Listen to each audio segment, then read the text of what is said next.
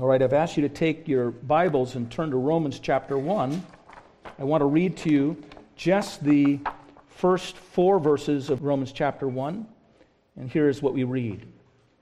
Paul writes, Paul, a bondservant of Jesus Christ, called to be an apostle, separated to the gospel of God, which he promised before through his prophets in the Holy Scriptures concerning his Son, Jesus Christ our Lord, who was born of the seed of David according to the flesh, and declared to be the Son of God with power according to the Spirit of holiness by the resurrection from the dead.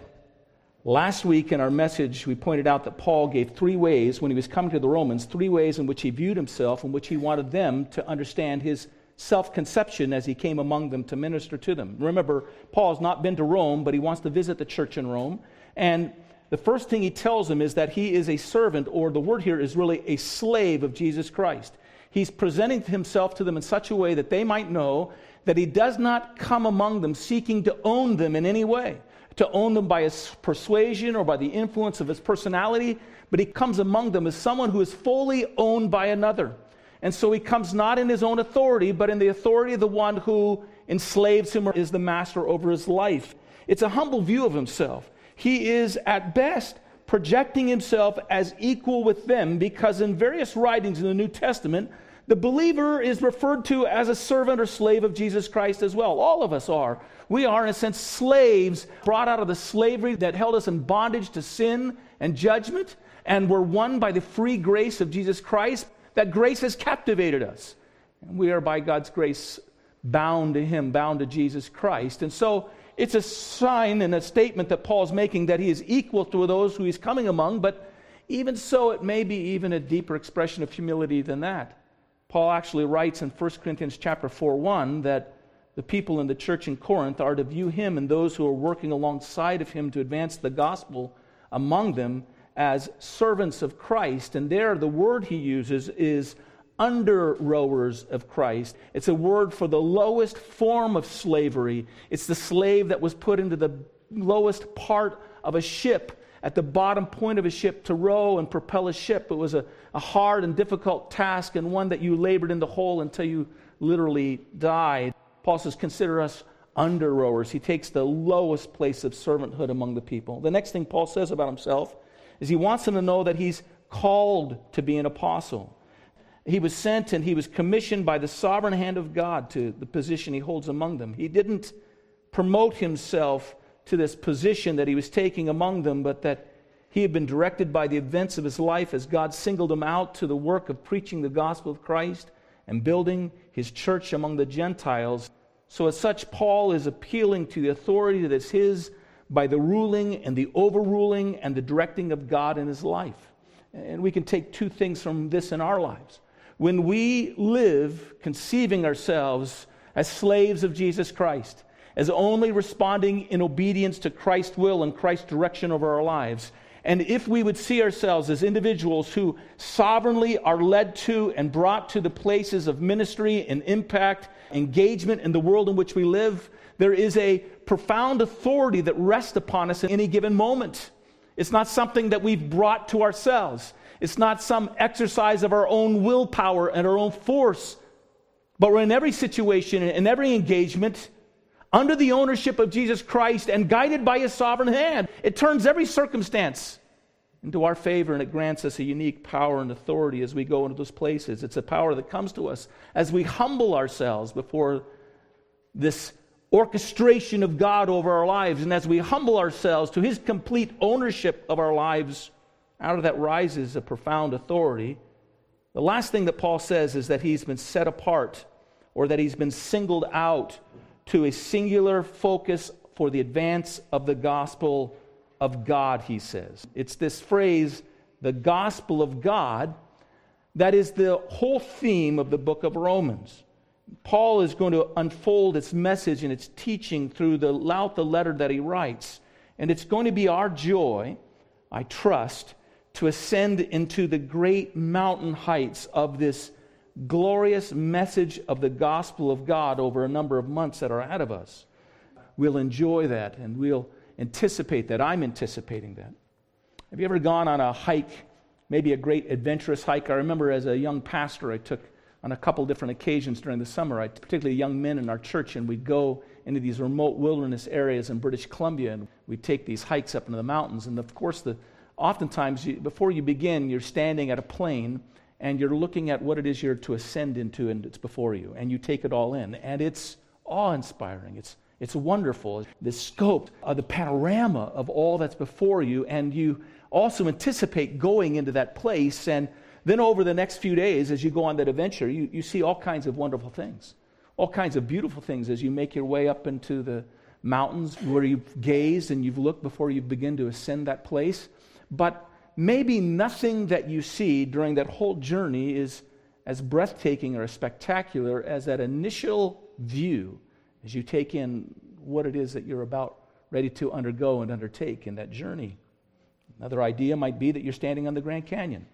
This beautiful, gargantuan, beauteous, glorious miracle of God in creation. And you take it all in, and then after having gazed at it, you descend down into the canyon, and there you explore its walls, and you explore how it was formed, and you go and you walk through, and you explore the river that comes through it and the streams that trickle down along its walls, and it's all wonderful, it's all beautiful, and you see all kinds of foliage and all kinds of animals. It's a great experience, but likely nothing was so awesome as that initial view when you looked at the whole of it before you descended into your march and your walk into that beautiful canyon land. Well, in the same way, we are standing at the threshold of the great truth of the Christian's gospel, our good news. And we're going to explore over the next while the wonderful benefits and the richness and the profundities that are found within this gospel that God has given to us and that we're to glory in. But Paul here, in a moment, in just a quick phrase, allows us to take in an awesome, expansive initial view of what it is that we're going to be looking at. He simply calls it the gospel of God, and that is as broad and as wide an image or portrait or picture that he can give us of what it is we are going to consider, and that's what I want to look at you this morning. I just want to consider this phrase, the gospel of God. But first, here's a couple of clarifications. The word gospel is a word designating news or information or a message that's to be received and understood, and that when it is, it bears an impact upon our lives when we receive it. In fact, the impact is set forward in the very word. The impact of receiving this information, this news, is all good. It's good news. It impacts us with the cause as a cause of delight in those who take it in and receive it. And once you realize what is behind the news that you're receiving, it's the cause of rejoicing and gladness. What are the words of the angels when they were announcing the birth of the Savior, the Messiah, to the shepherds? Behold, I bring you good news. Gospel is the word of great joy, which shall be to all people. Paul tells us the reason that the news is good to us in Ephesians. He calls it there the good news or the gospel of your salvation. The Greek meaning good news is the noun euangelion. The Greek verb for proclaiming that good news, that euangelion, is euangelizo. And the individual who proclaims that good news is an euangelios. In fact, you can read sentences where you have the one proclaiming the euangelios, proclaiming the good news, the euangelizo, proclaiming the good news, the euangelion. And they're there, good news, good news, good news throughout the sentence. It's great news. It's good news. It's the Greek word from which we get the word evangelical or evangelist. We are the people of the good news. There's a wonderful etymology behind the word as well. It's an expression of the reaction. It's measured by the reaction that takes place in the person who receives this good news. Now, listen, there was a moment when you all were received with great joy. The day that you were born, there was a flash of joy. Maybe it was joy that the pain of birth had ended. That was part of it. But it was also that you had arrived, and now the pain of raising you had just begun. But it was received as good news. There was rejoicing in it. That's a bit of the idea of what the word euangelion means, good news means. It's portrayed not simply compacted in the idea of information that lies within it, but the emotional response that comes to you when you receive it. The etymology comes from the image of a messenger that rushes into a city and proclaims good news. And the idea behind it is that an advancing army is coming upon a city-state, and they're seeking to overwhelm that city and take captive all those in the city and slay all those who are not of use to them and take into bondage and slavery all those that they can take away to themselves. The city sends out its own army to advance against the opposing army, and a war takes place and a battle takes place away from the city. And then when the battle is won by those who are guarding the city, they send a runner back into that city to tell those in the city the good news. And that runner is called, he is the euangelios. He's the one who's coming back with the euangelizo, the good news, and he proclaims that good news, the euangelion, the word or the message, which is, you've been saved. A battle has been fought on your behalf, and it's been won, and you've been rescued from certain death and bondage and slavery. Now, in your mind, you have to think, what would be the reaction to the individuals who hear that news? What has been their state of mind prior to that moment? They've been in tremendous distress. They've been overwhelmed with profound worry. Their whole lives and their future are in complete jeopardy. All that they've known, all that they've held dear, and then a message comes back to them that they've been saved and they've been rescued and they've been delivered and the future opens up before them. And the hearing of that is an emotional response. It's an outpouring of joy and rejoicing. That's how you gauge whether a person understands our gospel. You gauge it by the way they react to it. There are things that are told to us, sometimes in churches, it's cased to us as good news, and it's not. And I'll tell you why. Because when you hear it, it doesn't make you happy. It doesn't fill you with that kind of joy. Just do unto others as you would have others do unto you. Follow the golden rule. Good news? Not necessarily. Not like this, right? Just try a little harder. Hey, good news, you get a second chance and a third chance. Good news, if you die, you get to go to purgatory and work it all out. Good news? Not necessarily. Not in this way. No, the gospel is measured by the reaction we have when we hear, not a bunch of moralisms, not an ethical path to follow in, but a message that a battle has been fought on our behalf and it's been won, and we're delivered from death and slavery and bondage. If you don't have that kind of experience when you hear it, either you're not hearing the good news because what's being told you is not the gospel, or you're not understanding the good news that's being told to you. You're not comprehending it. You meet a person who the Spirit of God has opened their hearts and their minds and their eyes to understand and embrace the gospel of Jesus Christ, and you will know that they have grasped it, that they understand it by this kind of reaction, by overwhelming joy and gratitude and gladness and rejoicing, and the shock of appreciation and joy that floods over their souls at that moment is a demonstration that they have understood and received and embraced this great truth, this ecstatically good news that's been given to us. So keep that in mind. Have that in the background as we consider, in a sense, the breadth of this gospel first and foremost. As we step back at the very beginning of this series, and we just look at the panorama, the panoramic beauty and the broadness and the breadth of this gospel found in this one declaration that Paul makes when he says that he has been set apart for the gospel of God. There's the gospel in its broadest scope for us to look at. Let's consider three things, and the first thing is this. It means that this message of good news has been planned and presented or promised by God himself. Paul writes, the gospel of God, which he promised before through his prophets in Holy Scripture. This is not a concoction of human beings.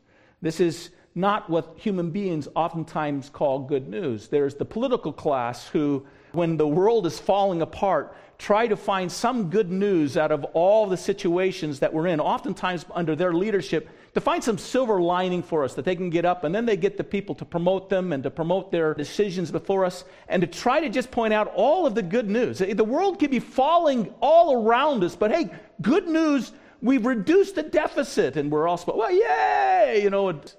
Ronald Reagan used to tell a little bit of a story. told a joke of a little boy that was brought to a barn, and the barn was full of manure, and the young boy grabbed hold of a shovel and said, "Oh boy," and he began to dig into the manure, and the father asked him, "What are you so excited about digging into the manure?" He goes, "I know there's just got to be a pony in here somewhere." That's the model of the political class oftentimes. They just give us a pile of manure and tell us that they might be able to pull out a pony from it if we try real hard. But that's not what we're facing here. This is not wishful thinking. This is not peptic optimism. This is not trying to put a good twist. This is not trying to find a silver lining for us. This is the good news of God that originates with God Himself. It's God's plan working out our salvation. It's seen from the very beginning of the story of Scripture. The evidence is laid out that God is working and God is planning all along to deliver us. Yes, the story begins with Adam and Eve falling in sin because of their choice and their rebellion. And yes, their act moved all of creation and us into a fallen world where sin is not only a possibility but a bleak reality. And its destructive force is not just a theory, but it's a ravaging, unleashed disease. And yet in that very hour, God began to announce plans for good news. A lamb was slain to clothe their nakedness. A promise was given to a woman that the seed of the woman would crush the serpent's head. God began after this systematically to unfold and make known and communicate through His messengers, the prophets, this good news that He could be trusted with as He was unfolding and working our great salvation. The first 2/3 of this Bible is introducing us to and leading us into this good news. It means that what God has planned and what God was promising is culminated in promise. And Paul is delighted to make it known to us. So here, just keep in mind, this is not a human invention. It's not man trying to reason his way out of a bad situation. It's not an attempt to somehow put ourselves in a better state of mind. We're not whistling in the dark here. It's the declaration of something that has not been won or formulated by human reasoning, but something that's been formulated by God and the battle that has been won on our behalf by God Himself. He's the author of this good news of our salvation. It's God's gospel. It's God's gospel. Everything we're going to read about, it's God's gospel. Here's the second thing. It means that God is the one who has brought this good news about. God is the one who has accomplished this thing. This is God's work. This is God's accomplishment. Here's what we read again.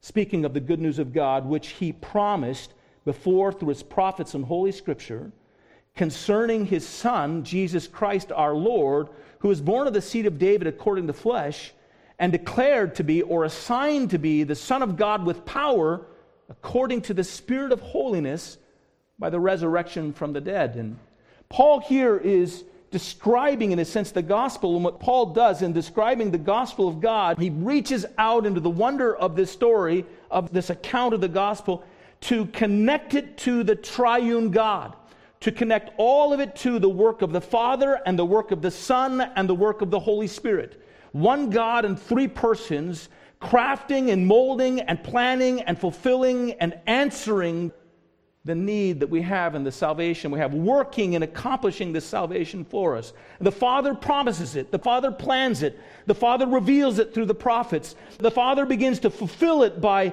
sending the Son through a woman named Mary, who is a descendant of David, because God had promised that the Messiah would come, and God had revealed that the Messiah would come through the line of David. And yet the Son coming, and the gospel being all about Him, he says, centered in the person and work of the Son, concerning His Son, Jesus Christ our Lord. It's all centered in Him. He is the eternal Son of God. He came in the flesh to accomplish in Himself our salvation and to culminate the promised plan of God's good news. It's planned and promised by the Father.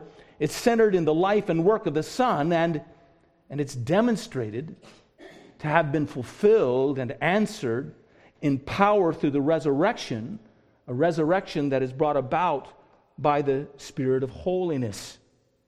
And there you have it.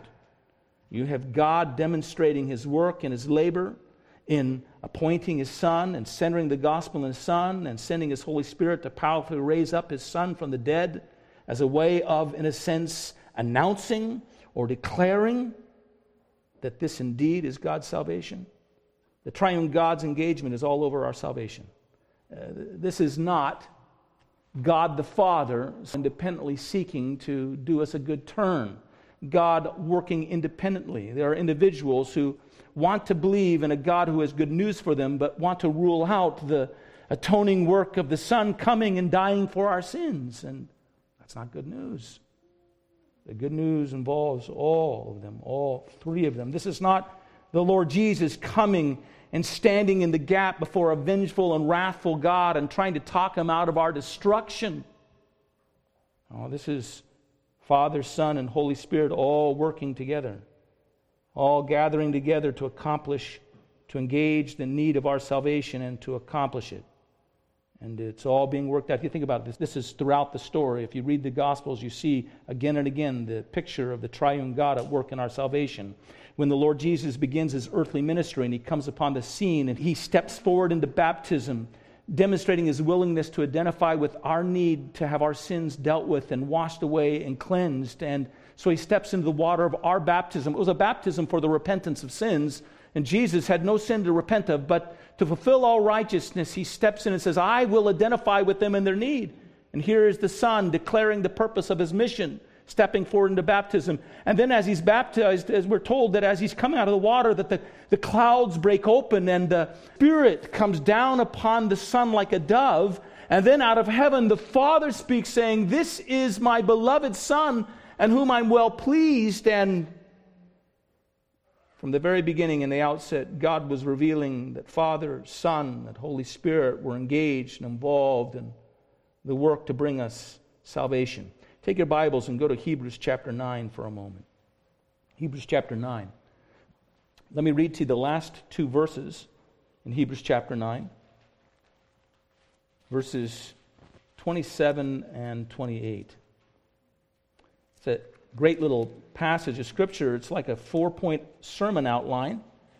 A very easy point sermon outline. It's the things that you can be certain of, assured of. It says here, as it is appointed for men to die once, and after this the judgment, so Christ was offered once to bear the sins of many, and to those who eagerly wait for Him, He will appear a second time apart from sin for salvation. And there you have four things you can be sure of. First two things are rather frightening things, kind of bad news here. It says first that we're all going to die. We're all going to die. You can be certain of it. We're all going to die. Here's another thing you'd be certain of. Once you die, you have to go before the judge. You have to give an answer for the deeds done in the flesh, and there's judgment facing us. You stop just at those 2 points of information, and if you start to honestly evaluate your life, there's great concern here. There's much to answer for. But there's two more things that are wonderful things, that are gracious things, two more things that we can be certain of. Christ was offered once for all to bear the sins of many. Christ has died for our sins. His death for our sins has absorbed the judgment we deserve, and as a result, He's coming again for those who've put their faith in Him and embraced that good news, not to deal with our sins, but in order to bring us into the fullness of His everlasting salvation. That's good news. It's really good news. You grasp that, and that'll make for not only a good day, but a really happy life, embracing that news. But now take your Bibles and go up a little bit further. Go up to verse 14 of chapter 9. And in verse 14, you have, in a sense, a setup for this end of the chapter and the message that's being proclaimed. Here, the author of Hebrews is arguing that the sacrificial system wasn't sufficient to provide for our salvation, but it was just a means by which we had projected out to us the hope of salvation that would come through Jesus Christ. And he describes the salvation in verse 14 this way. He says here, how much more shall the blood of Christ, that's the Son, who through the eternal Spirit offered Himself, there's the Spirit, without spot to God, to cleanse your conscience from dead works to serve the living God. Christ's blood was offered through the Spirit to the Father in order that we might have redemption and forgiveness of our sins. There again is the gospel of God. It's the triune, mysterious work of God for our salvation. And we're going to look at this in more depth in the days ahead. We won't linger here too long, but we should know this already. Most of us who've grown up in Christian homes were taught the first Bible verse, John 3:16. For Jesus so loved the world. No. For God so loved the world that he gave his only begotten Son, that whosoever believes in him should not perish but have everlasting life. It's God's gospel. It's God's good news. It's God's work. It's what God has accomplished for us. Here's a third thing I want you to see here. It's good news. It's the good news of God because it's good news to God. It's the good news of God because it's good news to God. It's good news to God because he has accomplished a way of our salvation that glorifies and exalts all that he is. God is glorified by what is in keeping with all that God is. And God has crafted a salvation for us that satisfies himself. It satisfies his justice against sin. It satisfies his righteous requirements for fellowship with him. In order to commune and fellowship with God, we must be righteous and be made righteous ourselves. It satisfies his holy standard. It allows us who were sinners to be brought into his holiness and be made holy as he is holy. And so it satisfies God's holiness as well. It satisfies his love for us who are lost and separated from himself. It satisfies his mercy for the weak. It's not a mercy that has compromised anything else in God. It's not a mercy that called for God to compromise his perfect justice or his perfect righteousness or his perfect and utter holiness. It's a loving salvation that God has provided that bears all the marks of all that God is. It lays in full force his supreme and profound hatred against wickedness and evil and sin. It lays in full force his just wrath against all things contrary to him. And yet with all of this, it still gives expression to his deep and profound love and mercy and deliverance for those that he sets his love upon. What I'm saying is the gospel of God is good news to God. It's glad news to God, for it's born out of all that God is. God is not compromised in any attribute by his salvation. Instead, all of his attributes are wonderfully highlighted in that salvation. And that makes it good. That makes it good. Here's another reason why it's good news to God. It's good news to God because it's good news for us. And it's good news for his creation. The only true good that we can know are those things that come to us as good and perfect gifts from God. And only when God is ultimately glorified in all things can we realize what satisfies us in all our lives. And so God finds a way so that the good news, the glad and good news, and a cause of great rejoicing might come upon us and deliver us. Something that will reflect all that he is, exposing and bringing us into all of that goodness so that he might save us and deliver us to himself. So it's good. It's good for him because it glorifies him. It's good for me because it glorifies him. It's the thing that brings ultimate blessing to us. God rejoices in the gospel because it's good. His glory is good for you and I. In Luke chapter 15, which we had as our scripture reading, the Lord Jesus uses 3 different parables to express God's great interest in our salvation and delight in our salvation. There, the Lord Jesus points out that all heaven rejoices over one sinner that repents. I'll just let you know, in heaven, the angels gather around the throne of God. We're told in Isaiah 6 that they cry out, "Holy, holy, holy." In other words, their job is to speak in reverent awe of what it is that is before their eyes. And so they're simply with words and with their oaths mirroring the glory that's before them. They're responsibly declaring to all the earth what they see upon the face of God. Your holiness, your holiness, your holiness. And so when the Bible says all heaven rejoice over one sinner repents, it means that God is rejoicing over one sinner that repents. God is delighted over the salvation of one repenting sinner, and so all of the angels of heaven are manifesting and radiating the joy of the Father, the joy of the Son, the joy of the Spirit in our salvation. That's the point of those parables. In fact, there is a triune formula there as well. The first parable is the parable of a shepherd who goes and rescues his sheep, and the Lord Jesus said of himself, "I am the good shepherd." And so you have the Son rejoicing over the deliverance of the salvation of one individual who repents. The next parable is the parable of a woman who is sweeping her house for a lost coin. And the coin is actually not that valuable, but women in those days used to put together coins that as a headband on their heads to demonstrate their marriage vows. So it's like if you had lost your wedding ring and you were sweeping the house for your wedding ring, or your diamond had fallen out and you were looking for it. In this case, it wasn't valuable except that it represented the depth of her love and her commitment. And so she's sweeping the house looking for that coin, that thing that she had lost. She turns on all the lights and she sweeps through the home, and when she finds it, she rejoices. And this is a wonderful portrait of the work of the Holy Spirit, who turns on the light of conscience within us and sweeps over us His convicting work, sifting through our lives, demonstrating to us our sin and our lack of righteousness, and even cultivating within us through that searchlight of His presence a fear of judgment, in order that we might turn and believe and trust the salvation that God would have us, in order that we may be restored to the Father.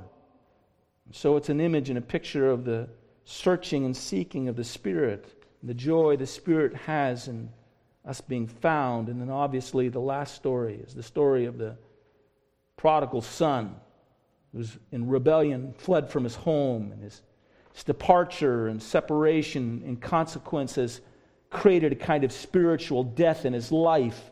The father refers to his condition once he returns, saying he was dead. Sin separates us from God, and this separation is in consequence spiritual death to us. But the father in the story longs for the son's return, and when he does return, the father pours out blessing upon his son and rejoices that he who was lost is found, and he who is dead has been made alive. Calls everybody in this household to rejoice and celebrate. It's the good news of the Son of God, the shepherd. It's good news to God the Spirit, the woman sweeping her house for the lost coin. It's good news for God the Father Almighty, lovingly waiting for the return of a lost son. In each case, the shepherd rejoices, the woman rejoices, the father rejoices. What is Jesus saying? God, the triune God, rejoices in your salvation. It's His good news, because it's good news to Him. He's found a way to restore unto Himself the lost treasure of our fellowship with Him, and He's found a way to pour out upon us the treasures of all of His goodness unendingly, so they might be enjoyed by us. And this is good news to God. You might think that the good news is mostly good news because it's been good for you. That's how you've added it up. In fact, oftentimes that's how it's always presented to us. Just good news for yourself. Escape from judgment, get to go to heaven, maybe get some benefits on the way, good fellowship, some nice songs to sing when you go to church, and good news. Your best life now. No, that's not the supreme expression of the goodness of the good news. That's not the high point of the good news, not what it's done for you, although that's wonderful, wonderful. It's good news ultimately. The greatest portrait and expression of the breadth of the good news is that it's good to God. It's God's gospel. It's His good news. It highlights all that He is. It's in keeping with all of His nature, not compromised in any way. It's good because it reveals the deep, profound desire of God to pour out His benefit and blessing upon us. It's good to Him because it restores us to Himself.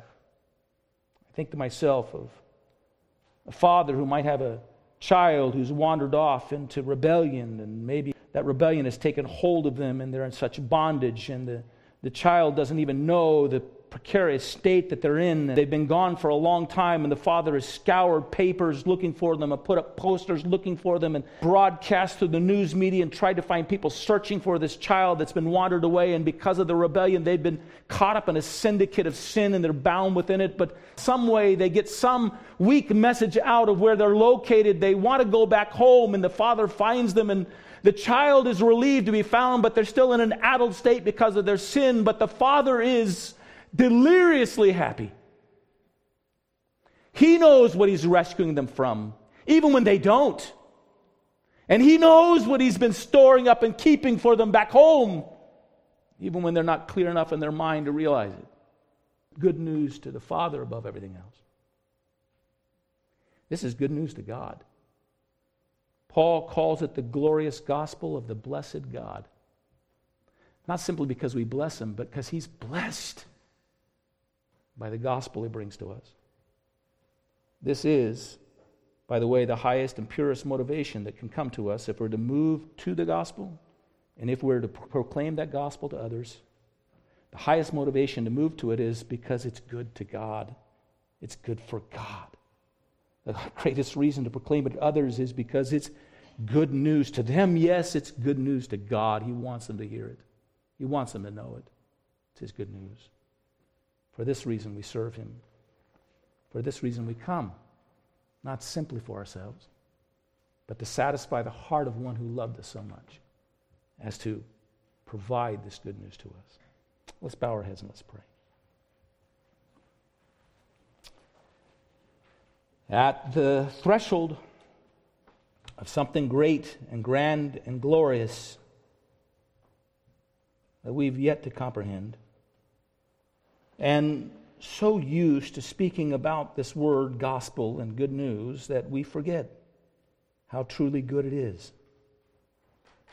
We forget to delight in it for what it has brought to us, what it has opened up for our lives. We forget to delight in it for what it has delivered us from and where our lives would be in the trajectory of our lives without it. We forget to glory in it for what it means to you. Oh, good God. What it means to you. So profoundly and wonderfully glorious in all that you do, even in this great work of salvation. So wonderfully expressive of the depth of your being that throughout all eternity we will rejoice and glory in this salvation. And we shall form our worship of you around this great gospel. Good news. Help us to understand it and know it. And knowing it and comprehending it, oh God, bind our hearts to you as never before. May we begin to demonstrate a grasp of these things in the middle of the day, in the hour in which you find us, by responding with hearts full of gladness, rejoicing, satisfied and content in you. Lord, how silly when we project our joy and our satisfaction and our well-being out upon temporal things, when you have offered us this eternal good news. Here, bring us here, we ask in Jesus' name. Amen.